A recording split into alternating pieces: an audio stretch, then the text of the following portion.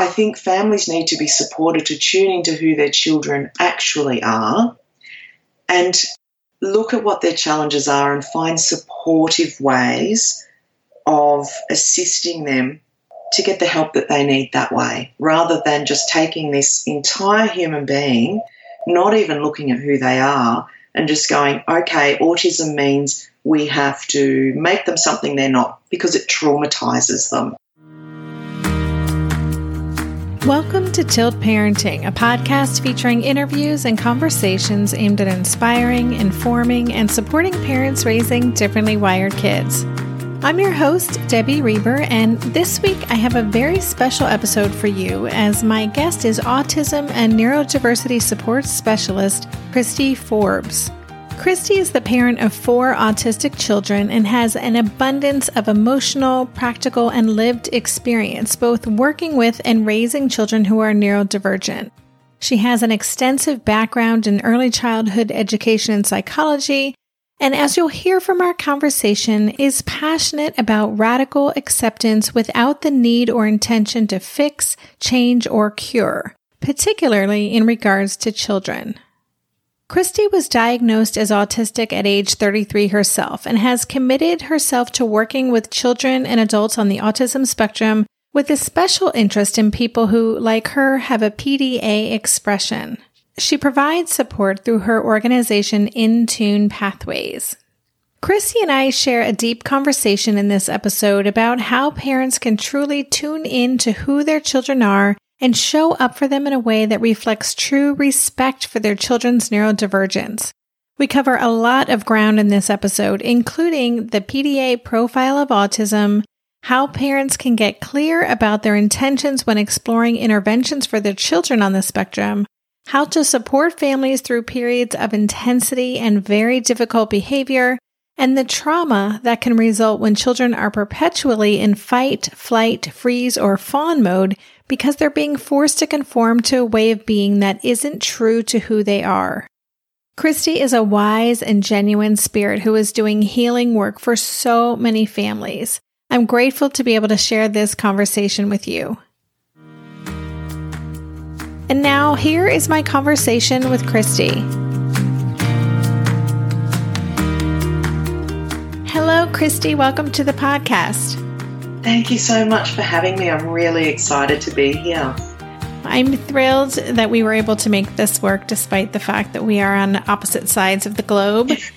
And and as I was just saying before I hit record, you have been perhaps the most requested guest that I've had recently for the podcast. I've been getting a number of emails, including just yesterday, saying you have got to have Kristy Forbes on the show. So I'm really happy we could make this work.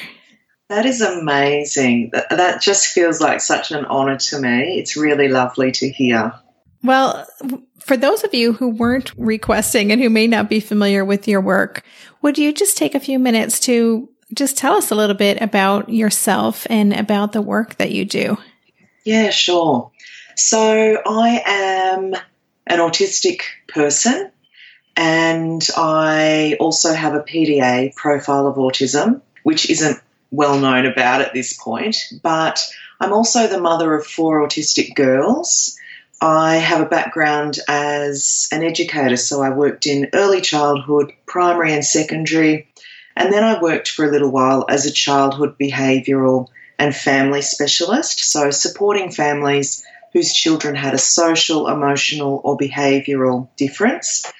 And now I'm in business for myself. So I work to support families raising neurodivergent children, so children who may be autistic or have ADHD or any form of difference, to create really joyful, balanced lives that work for them. So I work in consultation with autistic adults as well, and I run a few programs and webinars. So that's what I do in a nutshell. It's fantastic. Yeah, I really like your social media presence as well. You've had some really powerful posts that I've seen shared in a number of groups. So for listeners who are new to Kristy's work, definitely check out the show notes page for this episode because I will have links for all of Kristy's work so you can tap into her, just her presence and the things that she offers. So I actually just wanted to even talk about PDA briefly because I just did an episode about maybe 2 months ago on PDA because, as you said, it's not something that is that well known, especially here in the US. And I got so much feedback from that episode. People were so grateful to have a name for this. Can you talk a little bit about that PDA profile? And I'm just curious about your experience with that and even within Down Under. Tell me, you're in New Zealand or Australia? That's an insulting. Okay, sorry. I know that can be an insulting question. I'm not insulted at all. Not insulted at all, but I am an Aussie. Awesome. So yeah, tell us a little bit about PDA. Yeah, sure. So PDA is also not that well known in Australia either, and we have very few clinical psychologists or professionals who specialise in PDA. I think because we have so many other diagnoses to cover different conditions and presentations around our focus on behaviour, that sometimes we just completely overlook things when we haven't heard of them before. So I didn't realise that I had a PDA profile until, maybe a year ago, and it was suggested to me several years ago by a psychologist. PDA is a subtype of autism, so it's a different type of presentation, and usually when I consult with a family who suspects their child may have a PDA profile, it's based on their behaviour being quite atypical from what we have come to understand as an autism expression or presentation. And of course that varies because it's a spectrum, right? So when we realise that a person may have a PDA profile, usually, unfortunately, that's because the person has come to a place of distress.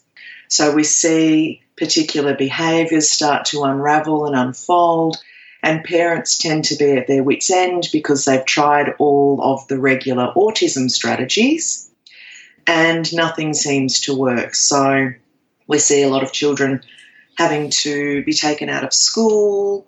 They end up traumatised, unable to shower or brush their teeth. And look, in all honesty, PDA is quite a spectrum in itself because some people with the profile will actually be more passive and more subtle in their demand avoidance. So it's an extreme form of anxiety that does not present in the same way that generalised anxiety does. And the most predominant behaviour that's typically noticed or picked up on is the way we avoid demands.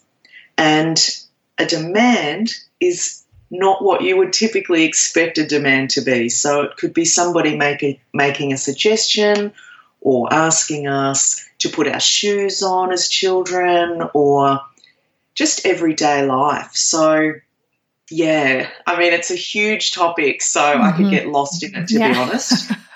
Yes, we could do a multi-part series on that, I'm sure. But I just appreciate your perspective on that. And it's definitely something I want to bring more onto the show because in my experience and from what I've heard from my community, there is a dearth of practitioners who understand the profile. There's a lot of resistance to the label, both within and outside of the autistic community. And so I just find it really interesting, and it's something I want to bring more attention to on the show. Yeah, excellent. And you're right, even within the autistic community, there are a lot of autistic people who may not have had direct experience with somebody with a PDA profile. So the assumption's made that, well, most autistic people are demand avoidant to a point anyway. And yes, we are, but PDA is a totally different level of demand avoidance. It really is. And you really have to sit down with there's an insurmountable collective of families who are hitting crisis point because there's nobody out there to say to them, actually, this isn't just autism. there's more to it than this. So they're not getting the support and the help that they need. Yeah, I mean, that's absolutely what I'm hearing from people. And there's so few people trained and understanding this profile. So hopefully that is going to change over time. It'll be part of this sea change of providing more support. So there's so many things that I could talk with you about, and you do have so much experience in this area. And I'm curious to know, in your work with families who are on the spectrum or with ADHD, I'm curious to know from your perspective, what are some of the most common beliefs or things that are standing in the way of these families thriving? Like when they come to you, what's not working for them? Trying to live a life that isn't aligned with being neurodivergent.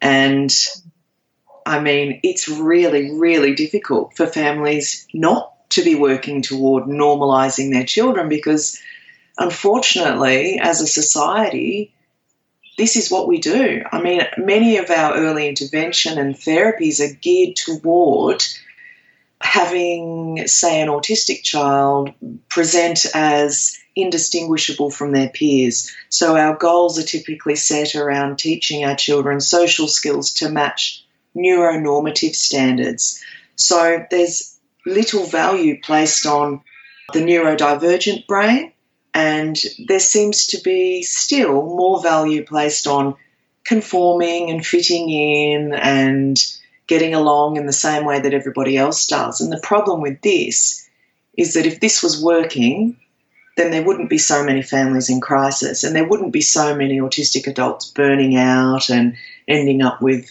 other co-occurring conditions, mental illnesses and chronic health conditions.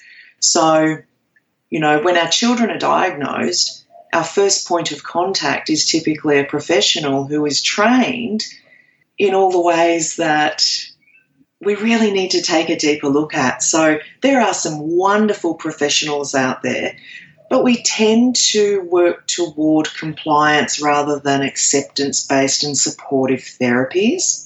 So knowing the difference between awareness and true acceptance of neurodivergence is crucial. We'll be right back after this quick break. We just celebrated our 2-year anniversary of Gotcha Day when we adopted our sweet Haskell, my cat who acts like a dog, plays fetch, and who I'm pretty sure has sensory processing differences. Are you getting a new pet soon? That means you'll need to think about getting the necessities like food, toys, a bed. Something you may not be thinking about, though, is pet insurance. That's why you should check out ASPCA Pet Health Insurance. The ASPCA Pet Health Insurance Program offers customizable accident and illness plans, making it easier for pet parents like you to help your pet get the care they may need. The ASPCA Pet Health Insurance Program has been around for over 18 years, and they've helped more than 600,000 pets during that time. They allow you to customize your plan, helping ensure that your pet's plan is as unique as they are, because vet bills can really add up, especially when you're least expecting it. It's simple. Use their app to submit a claim, and you'll receive reimbursement for eligible vet bills directly into your bank account. To explore coverage, visit aspcapetinsurance.com/parenting.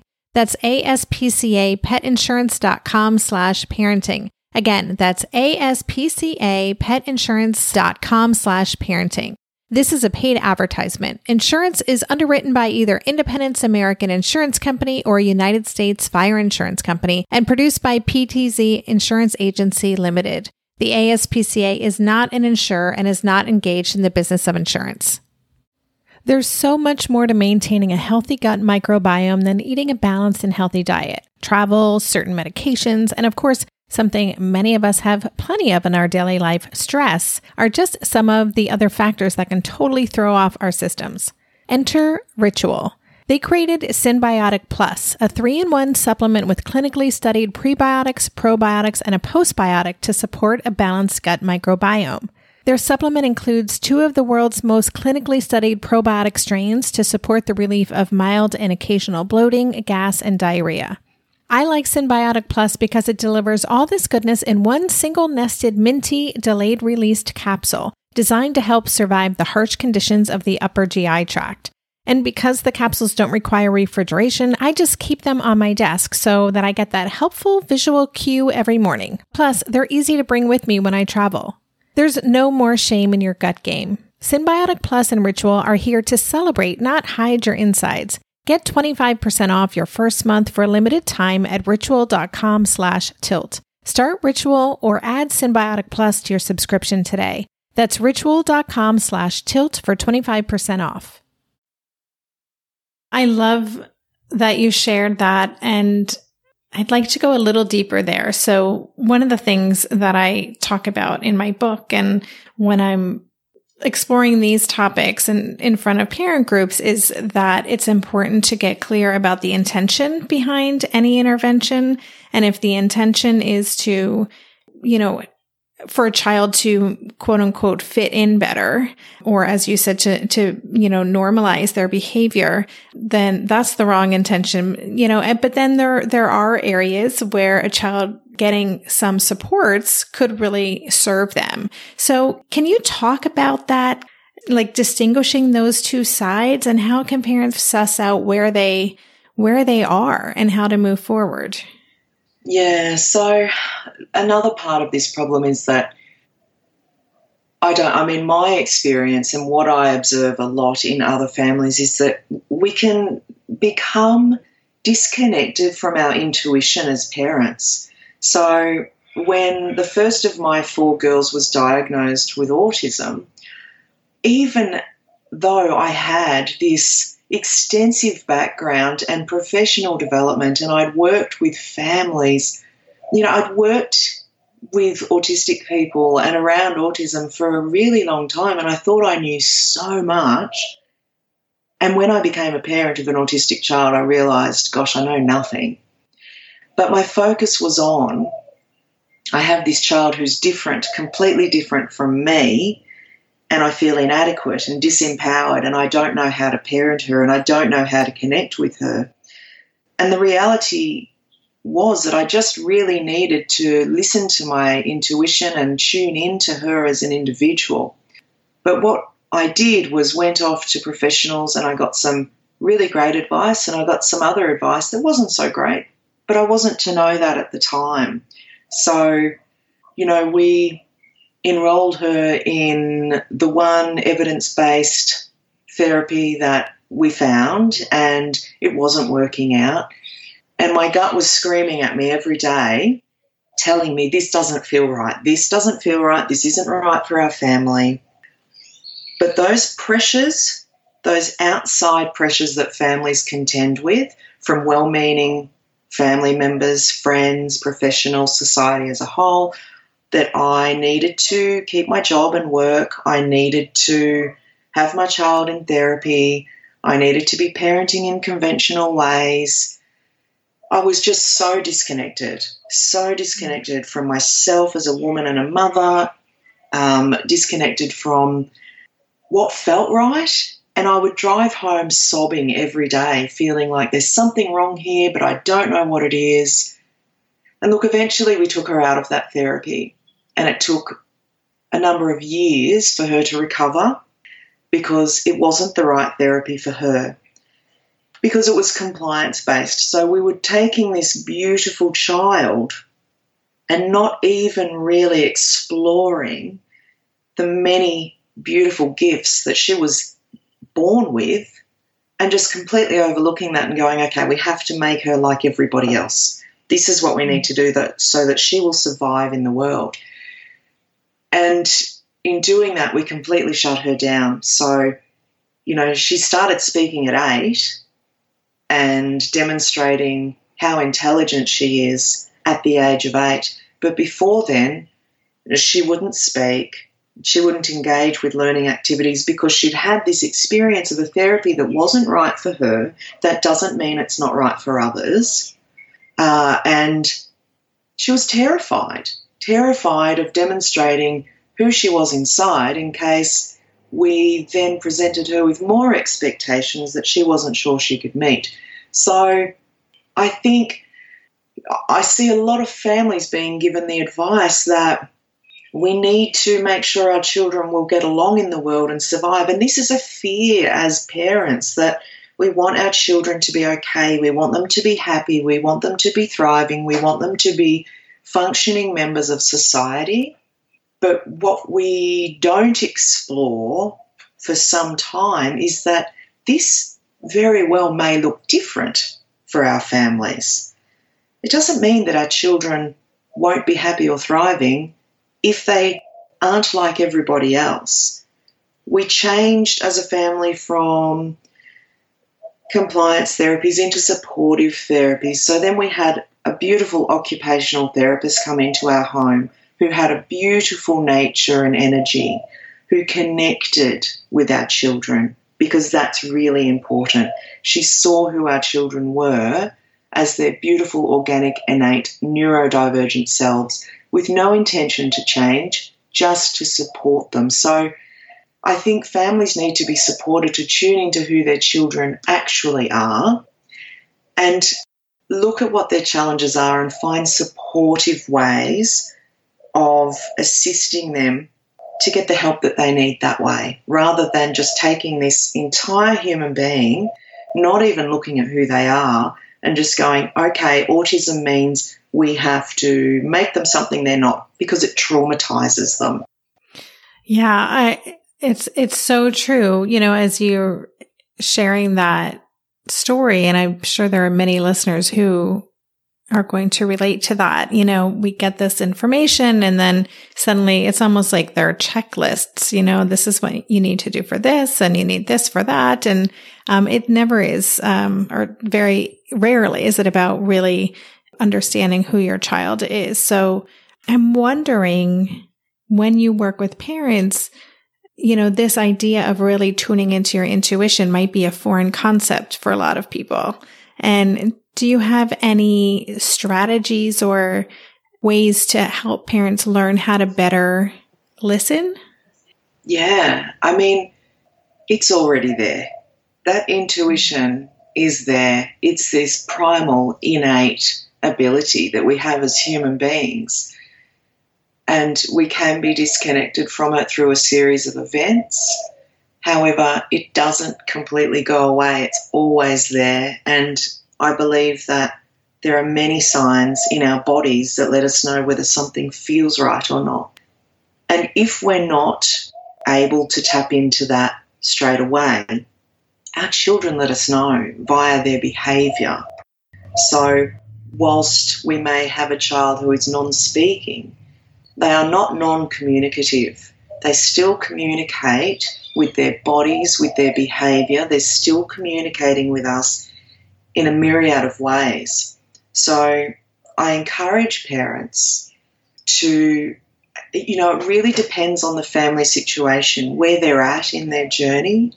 Sometimes it's important to just let everything go and come back to basics, to sit on the floor with your child and watch how they play, to parallel play with them if they're not comfortable with engaging with you in play, to allow them the freedom and the space and the respect to play in ways that feel good for them, and to join them over time, because we need to be prioritising connection with our children, and that will look different for every single family.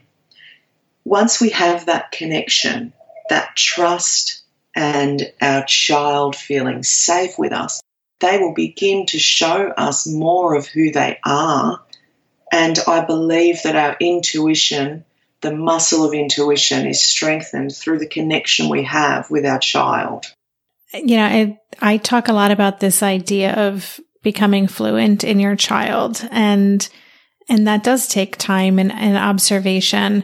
Is this something, you know, you shared in your own journey that you went down this one path of a more compliant-based support and then realized that that was not actually the right solution or the right direction for your family, for your children. And so if there are parents listening to this and they're shaking their head and saying, yes, you know, this hasn't felt right and I've just been doing it because that's what the experts told me to do. can you talk a little bit about making that change? I imagine a lot of parents feel guilt or regret. And then what is that quote unquote recovery like for a child? You know, is it ever too late to make those changes? No, it's never too late. And I want to say first and foremost that there is never any blame.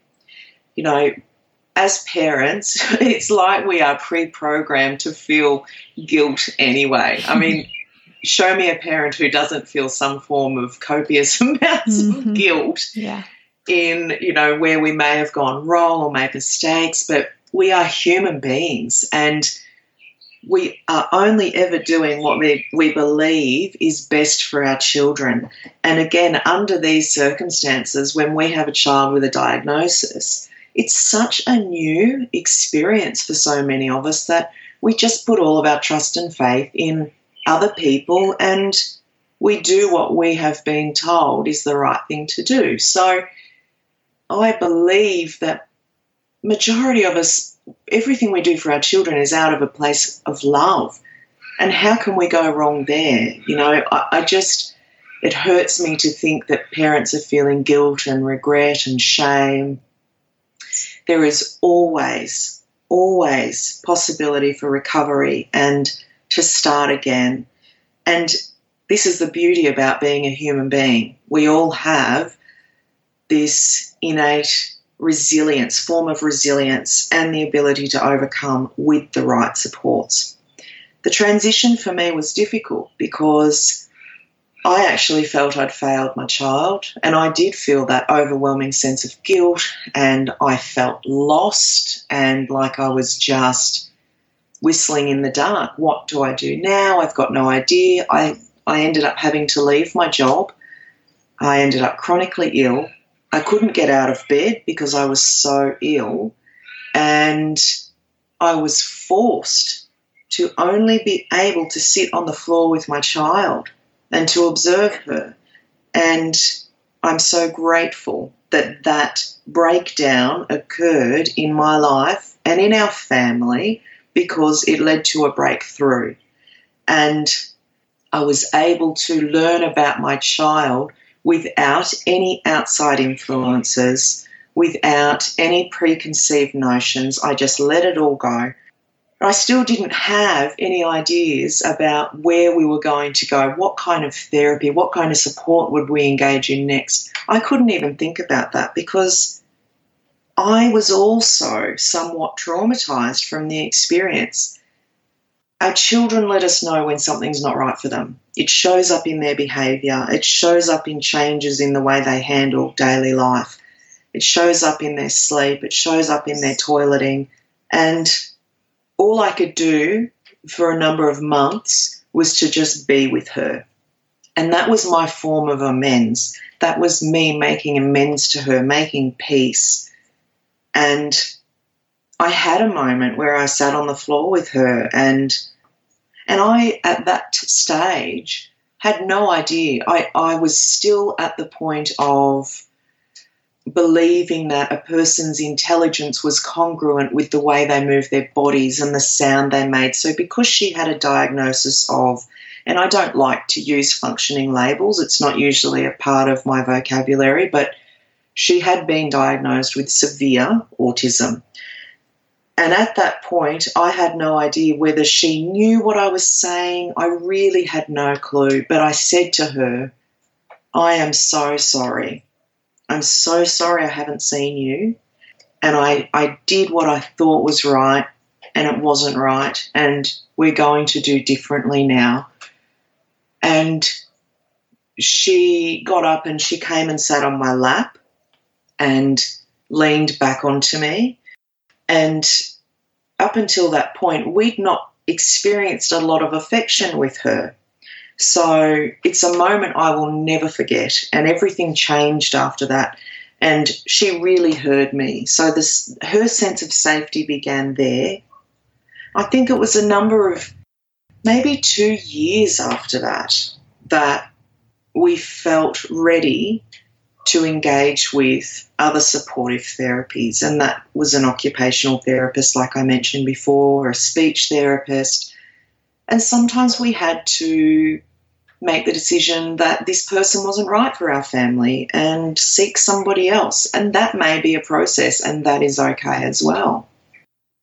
Thank you so much for sharing that story. It's really moving and also, again, I think that, and I hear this from parents in my community, regret and guilt that they didn't realize something earlier, or maybe didn't recognize that something was even going on with their child. And I love the time that you took, and it sounds like the universe conspired to give you that time and to allow you both have that time to heal. Yes, absolutely. So you wrote a really powerful post on Facebook about trauma and demand avoidant children. And I'm wondering if you could just talk with us a little bit about that cycle of being in survival mode, which a lot of differently wired kids are in some form of, fight, flight, or freeze. And then needing that recovery time once a change is made to get them out of that situation. Can you talk a little bit about that cycle? Yeah. It's a really difficult cycle to spot, to be honest, because as you would know, you can have two children who may behave in exactly the same way, and their behaviour can mean two completely different things. So we tend to, as a society, be focused on behaviour, and I think, the beauty is that we are changing and growing in the way we understand behaviour. But when we think about demand avoidant children, the difficulty there is, again, that there's still there's so little known about it, and it's not well recognised. So just that alone means that there are children with demand avoidant profiles who are going through life in survival mode. They're either masking and fawning, which means in survival mode we adapt to situations in order to protect ourselves. It's a form of self-preservation. And just thinking about the demand avoidant brain, that hypersensitive neuroception, so the part of our brain that's receiving information from our environment, and deciding how much of a threat it is. Well, the PDA brain just finds so much more of our environment a threat. So, our fight, flight, freeze, fawn situation is just that it's constantly going. It's constantly going. We are consistently in fight, flight, freeze, or fawn. And when our adults don't know this, when we don't know this because we've never had any other experience, it's not a nice way to live. We're constantly in survival mode.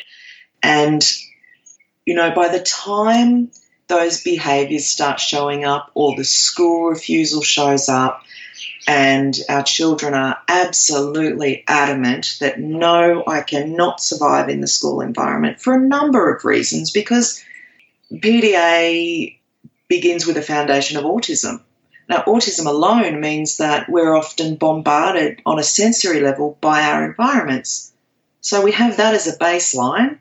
We're dealing with that already. But school is a cesspool of demands.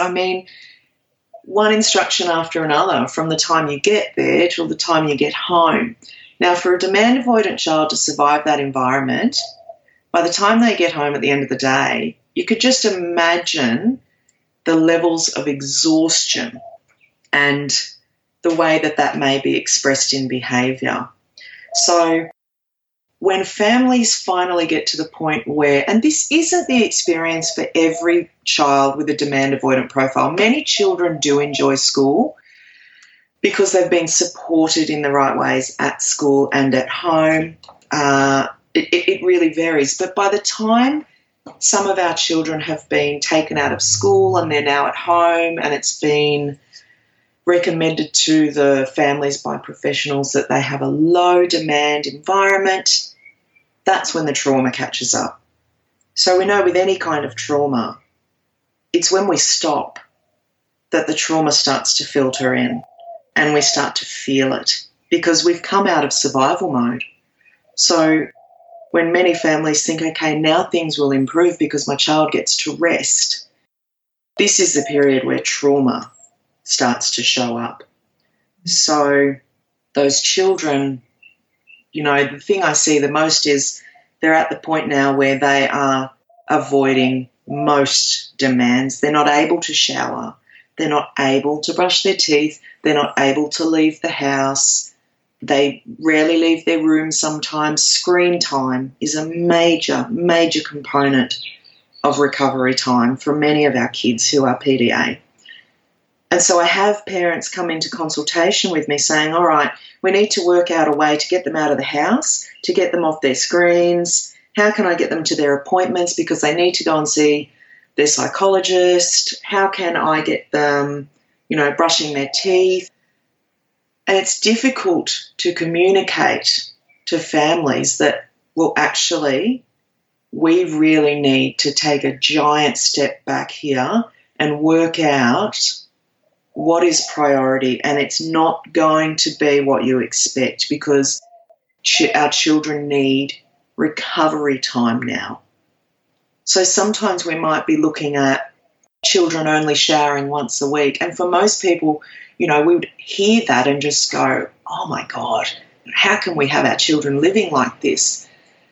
But if we continue to push them, that's going to be worse, far worse. Their recovery time can take years. They may have taken years to get to the point of trauma that they're at. And when we talk about trauma, most people think we're talking about abuse, neglect, significant events. But for the PDA brain, trauma is triggered very, very easily. And when we're talking again about being in survival mode so consistently, we need significant recovery time.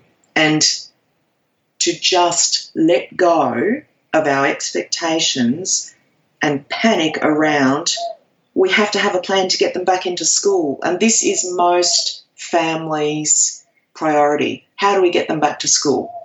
And sometimes we may not get them back to school and sometimes we might, but recovery must be prioritised. We'll be right back after this quick break. Hey there, it's Debbie. I love making this show and sharing conversations about how to support our awesome neurodivergent kids. I've seen how even one little insight from an interview can spark a big shift in daily life. But I know that raising complex kids can be messy and lonely. And just when we think we figured it out, something comes up that boots us right back to feeling overwhelmed and stuck. That's why I've poured everything into creating a way for parents like us navigating complex parenting journeys to join together and chart a path that feels positive, hopeful, and doable. It's the brand new Differently Wired Club experience. In the club, you'll get personal support from me and other seasoned parent coaches, 6 live calls every month where you can connect and get your personal questions answered, the opportunity to learn directly from authors and experts like I have on this show, monthly themes for getting specific and tactical, an exclusive private podcast feed, and the best, most generous community of parents. Seriously, these folks show up for themselves and each other, and that right there is really everything. Because it's a daily reminder that we're not alone. Our kids aren't broken, and we have totally got this. The recently rebooted Differently Wired Club is on a brand new platform with its very own iOS and Android app. It is such a great space. However you learn, whatever your style, no matter the ages, genders, and neurodivergent profile of your children, the Differently Wired Club can help you cultivate the positive shifts you're hoping for. Join us today by going to tiltparenting.com/club. That's tiltparenting.com/club. I hope to see you on the inside. When it comes to raising kids, there's so much to consider. Things like, what do we feed them? When do we feed them? How do they sleep? What does it look like to raise kind kids? How does their nervous system work? How do I keep myself calm? What are my triggers? There's so much that comes into play, and we are distilling all of that information for you at Voices of Your Village podcast, where we bring experts in the field of early childhood and education and psychology and across the board so that you don't have to comb the internet for information. session, you get to show up and hang out and have shame-free, judgment-free conversations and insights into what it looks like to raise kind, empathetic, emotionally intelligent humans. I'm Alyssa Blask Campbell. I have a master's degree in early childhood education. I'm a mom of 2, and I am walking this journey right alongside you doing this work. Come hang out with me at Voices of Your Village, and we can dive into real conversations with actionable tips. Well, you used that word panic, and I think that is really appropriate. It is a fear response on the part of the parent to be concerned about, the showering or, just to make these things mean more than they actually do. And I'm wondering, and I don't know if there's an answer for this, but if parents are really able to strip away all demands and not kind of listen to that ego or that fear self and really give their child the space to recover without demands, I'm assuming that can help the recovery process move along more smoothly than if we are kind of halfway going there. Yeah. And again, it varies for every child. So I think an added difficulty, a huge challenge that families will have, and this will not be true for every family, but for many of our PDA children, whilst they're in recovery and that trauma is being processed, they may become aggressive. They may be lashing out physically. They may be self-harming. They may be swearing a lot. Their behaviour will be very concerning and terrifying and exhausting and devastating for their families because they're so loved, And the difficulty is that we are conditioned to think a certain way and to feel a certain way about how things should be. And what parent would not panic in that situation? Most families would consider this a family breakdown, a crisis point. It doesn't look like recovery. It's not what you would expect recovery to look like. But this is a form of processing for the child. So there are so many difficulties accompanying that process of letting go and being able to create a low-demand environment. But I think a lot of families will find that they don't have a choice about it because their child will just put their foot down after a period of being in that survival mode. There's no willingness to go back into it in any capacity. So they will not get in the car and go to an appointment. They will not brush their teeth. They will not get in the shower. And we have to start working on making changes within ourselves as the adults to be able to help that process. So many families will be focused on working with the child, but this is the crucial time for us as the adults and the parents to start learning more about how we can help our child. Now, if we don't know our child is PDA, this is where we can run into trouble because many people will say, oh, well, you must have expectations for them. You must have a plan of recovery for them. Or they won't even recognise it as the child being traumatised and needing space to recover. So it's really important. And the way that I work with parents is we work on letting go of assumptions, expectations, fears, panic, dread, and we work on changing our language to be non-directive for our children. We work on seeing who our children are and loving them and identifying their most wonderful parts, because underneath this are these beautifully intuitive, incredible little people and big people. The children that we know, they still are the children that we know, those sweet, kind, compassionate, deeply empathetic children. And this is part of their difficulty. Those qualities are their greatest gifts, but they're also their greatest challenge because it leads them into burnout so often. So It's difficult to feel assured that your children are still your children when they become somebody else in recovery. So I work intensively with the adults around that time because that's what's most important. Yeah, that is certainly when I hear from parents about the rage or the meltdowns and when behavior starts to get scarier to parents because maybe their kids are getting bigger, it's so challenging for parents. And I'm so glad that you're working with them through this process because it just really does trigger us so much because we want the behavior to stop. It can be scary.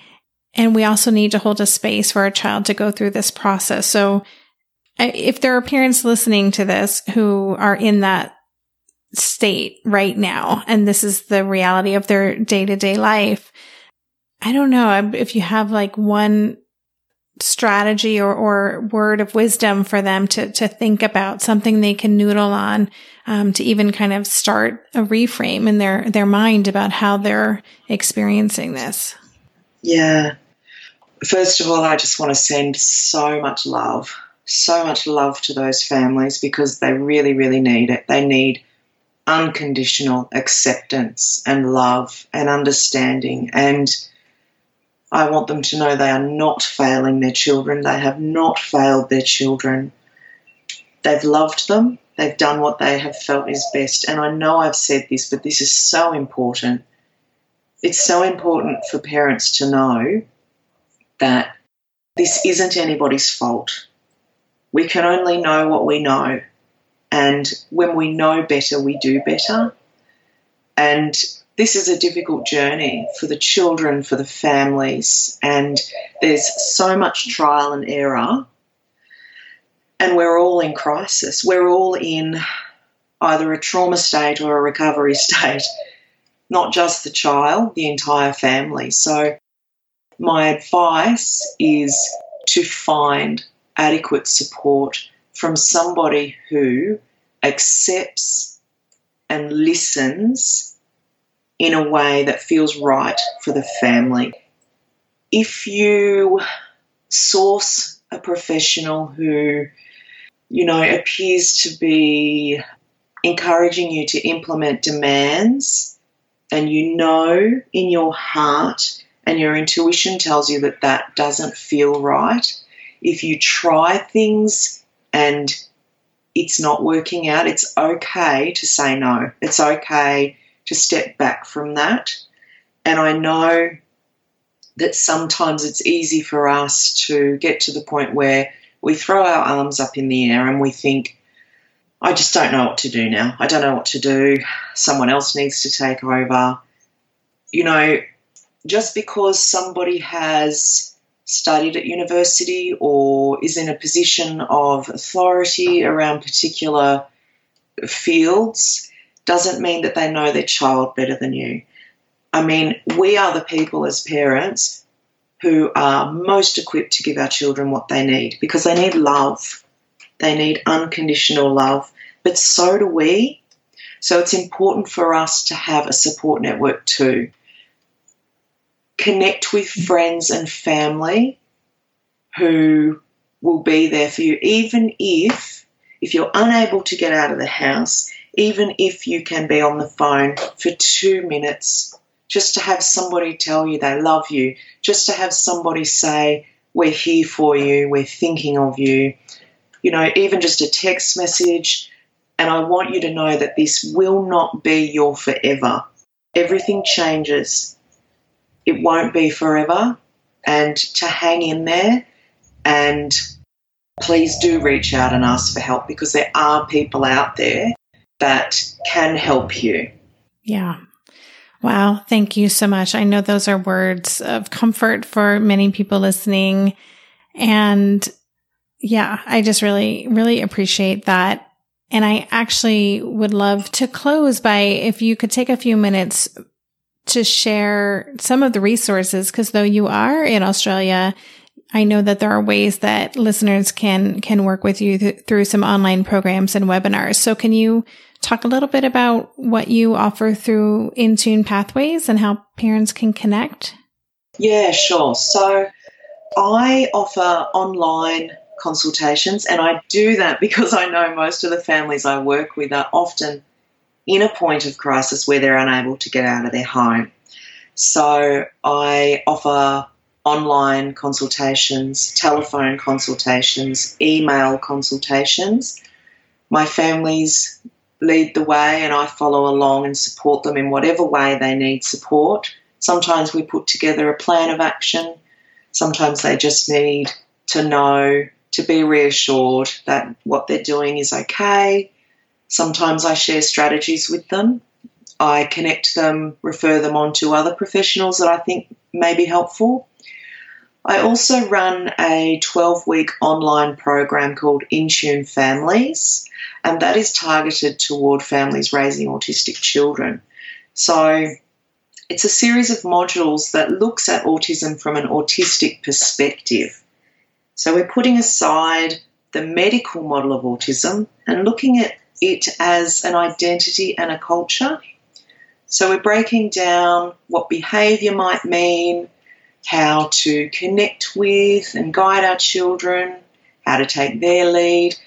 We basically look at everything. I've taken everything I know about autism and put it into this program basically.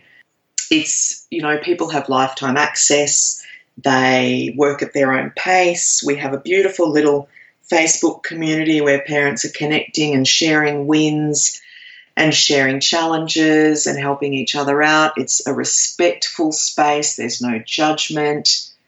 And I also have a number of webinars online, and I'm really excited. Next year I'll be touring Australia with Harry Thompson, another fellow PDA from the UK, and Raylene Dundon, who is a clinical psychologist here in Australia, who has practiced with children with a PDA profile. So we're doing a tour to get the word out there. That's awesome. Okay, so listeners, I will have links to all of Kristy's information on the show notes page so you can check that out. But oh my goodness, I just feel like there's so many things we could talk about. So we'll have to discuss a part 2. But I just really appreciate the work that you're doing on behalf of our kids and the way that you show up. I think just following you on social media and your sharing of your own journey and your vulnerability and authenticity, I know that just reaches and connects with so many people. And I'm just really grateful for you showing up that way. Oh, thank you so much. And I am equally as grateful that people allow me the space, that little pocket in their lives where I have the honour of being a part of their family journey. And, in offering a support network, I've been given a beautiful, beautiful support network by literally thousands of people from all over the world. So I'm also really grateful, and thank you so much for having me. You've been listening to the Tilt Parenting Podcast. For the show notes for this episode, visit tiltparenting.com/podcast and search for this conversation. If you like what you heard on today's episode, I would be grateful if you could take a minute to head over to Apple Podcasts and leave a rating or a review. Thank you so much for helping us stay visible so people who would benefit from the show can easily find it. If you want to support the show and help me cover the cost of production, please consider joining my Patreon campaign. To support the show, just visit patreon.com/tiltparenting. Lastly, if you aren't already part of the online community at Tilt, I invite you to sign up at tiltparenting.com on the box in the bottom where it says Join the Revolution. Every Thursday, I send out a short email with a quick note from me, a link to that week's podcast episode, and links to 5 stories from the news that week that are relevant to parents like us. Again, you can sign up and learn more about Tilt at www.tiltparenting.com. Real truth alert. Pregnancy, birth, and having a baby isn't all sunshine and rainbows. I wish it were. But the reality is that many people struggle and suffer through this time without the right help or even knowing what they're dealing with. I'm perinatal psychologist Dr. Katayun Kayeni, also known as Dr. Kat. My podcast, Mom and Mind, aims to shine a light on the difficult reality that so many hopeful and new parents experience and raise the volume on how we can better support mental health, which is a big part of our overall health. Episodes include personal stories from people who have healed through things like pregnancy and postpartum anxiety, depression, PTSD, and so much more. I also talk with specialists and experts who explain and educate on these conditions. All of this to support parents to know that they are not alone, that healing is possible, and there are resources that can help you today. Listen into Mom and Mind and walk with me through the world of perinatal mental health.